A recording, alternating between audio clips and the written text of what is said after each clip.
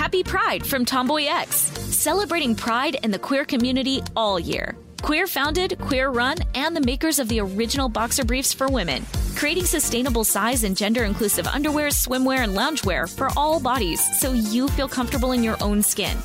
Tomboy X just dropped their Pride 24 collection. Obsessively fit tested for all day comfort in sizes 3 extra small through 6X. Visit tomboyx.com.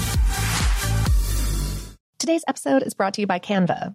We're all looking for ways to make an impact at work, but not all of us are skilled in visual design. Canva helps you get your point across, simply and beautifully. It's easy to design Canva presentations, docs, whiteboards, and videos.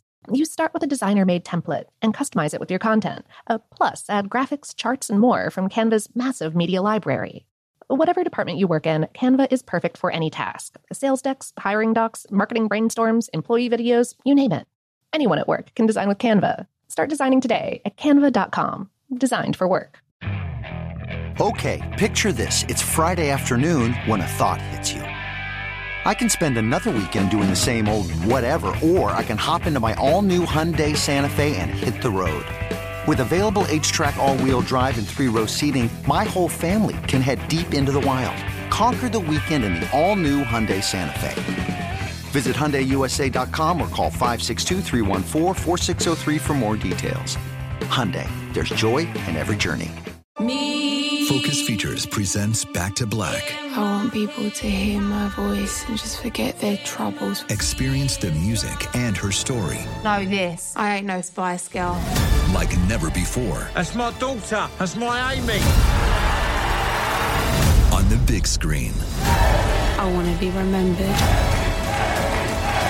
for just being me. Amy Winehouse, Back to Black, directed by Sam Taylor Johnson. Rated R, under 17, not a minute without parent. Only in theaters May 17th.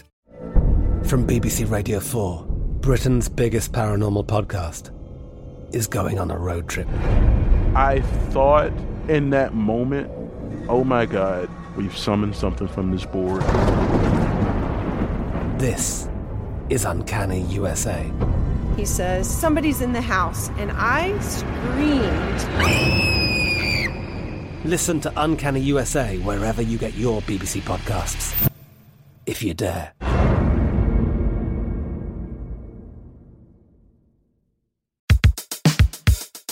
Welcome to Brainstuff, a production of iHeartRadio. Hey, Brainstuff, Lauren Vogelbaum here with a classic episode from our podcast archives.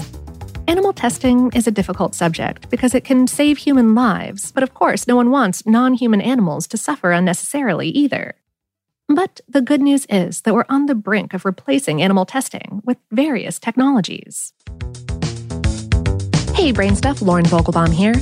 In January of 2018, U.S. Food and Drug Administration Commissioner Scott Gottlieb announced that the agency, after an internal investigation, had permanently ended a nicotine addiction study in which 4 squirrel monkeys had died. He said in a statement on the FDA website, based on this team's findings, it is clear the study was not consistent with the agency's high animal welfare standards. In a September 2017 letter, famous primate researcher and conservationist Jane Goodall had denounced the research as cruel and unnecessary, saying that the harmful effects of smoking on humans are already known and could be studied directly. In addition to ending the study, Gottlieb said that the findings indicated that the FDA's protections for animal research subjects, quote, may need to be strengthened in some important areas. For that reason, he announced the launching of an independent, third-party investigation of all of the FDA's animal research and the creation of a new Animal Welfare Council to oversee those studies going forward. Additionally, Gottlieb said that the FDA would strengthen its commitment to replacing, reducing, and/or refining animal studies with new methods, and said that animals should be used in studies only when there's no other way to do research that's important for public health. But even so, he said, it is important to recognize that there are still many areas where animal research is important and necessary.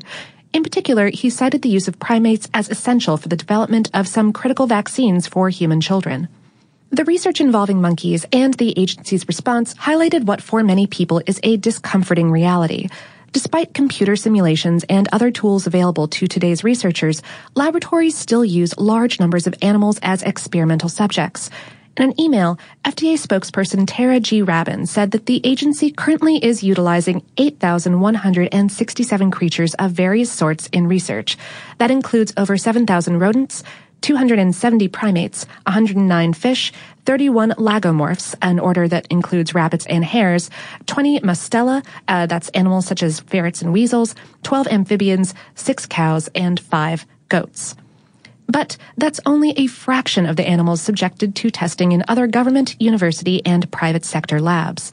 A 2016 report by the U.S. Department of Agriculture listed over 820,000 animals, including 139,000 rabbits, 71,000 primates, 60,000 dogs, and 18,000 cats, among other animals.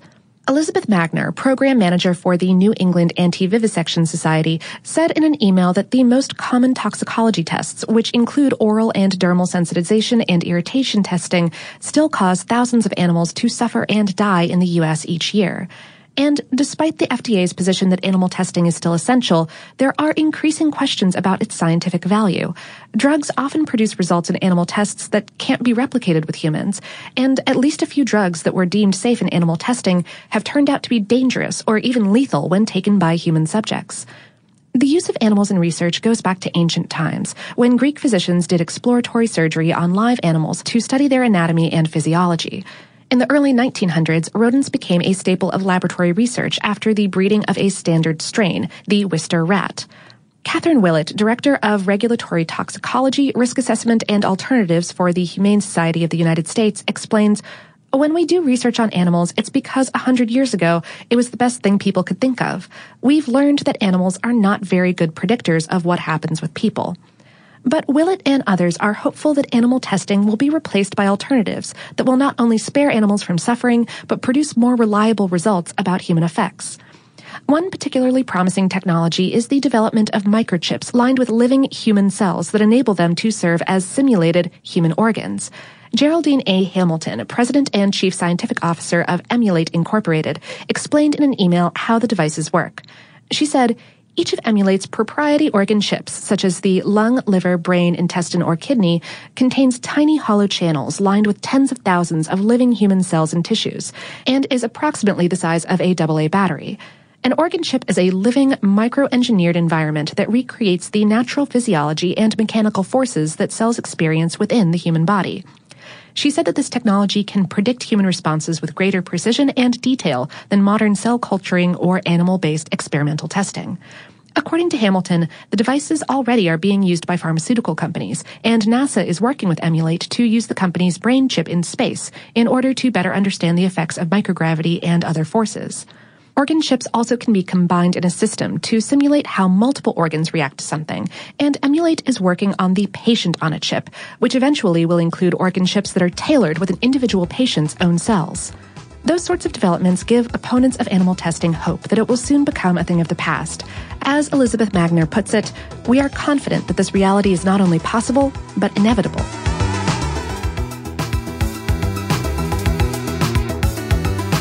Today's episode was originally produced by Tristan McNeil and is based on the article, "Will Alternative Technologies Make Animal Testing Obsolete?" on HowStuffWorks.com, written by Charisse Threewitt. Brainstuff is a production of iHeartRadio in partnership with HowStuffWorks.com and is produced by Tyler Klang. For more podcasts from iHeartRadio, visit the iHeartRadio app, Apple Podcasts, or wherever you listen to your favorite shows.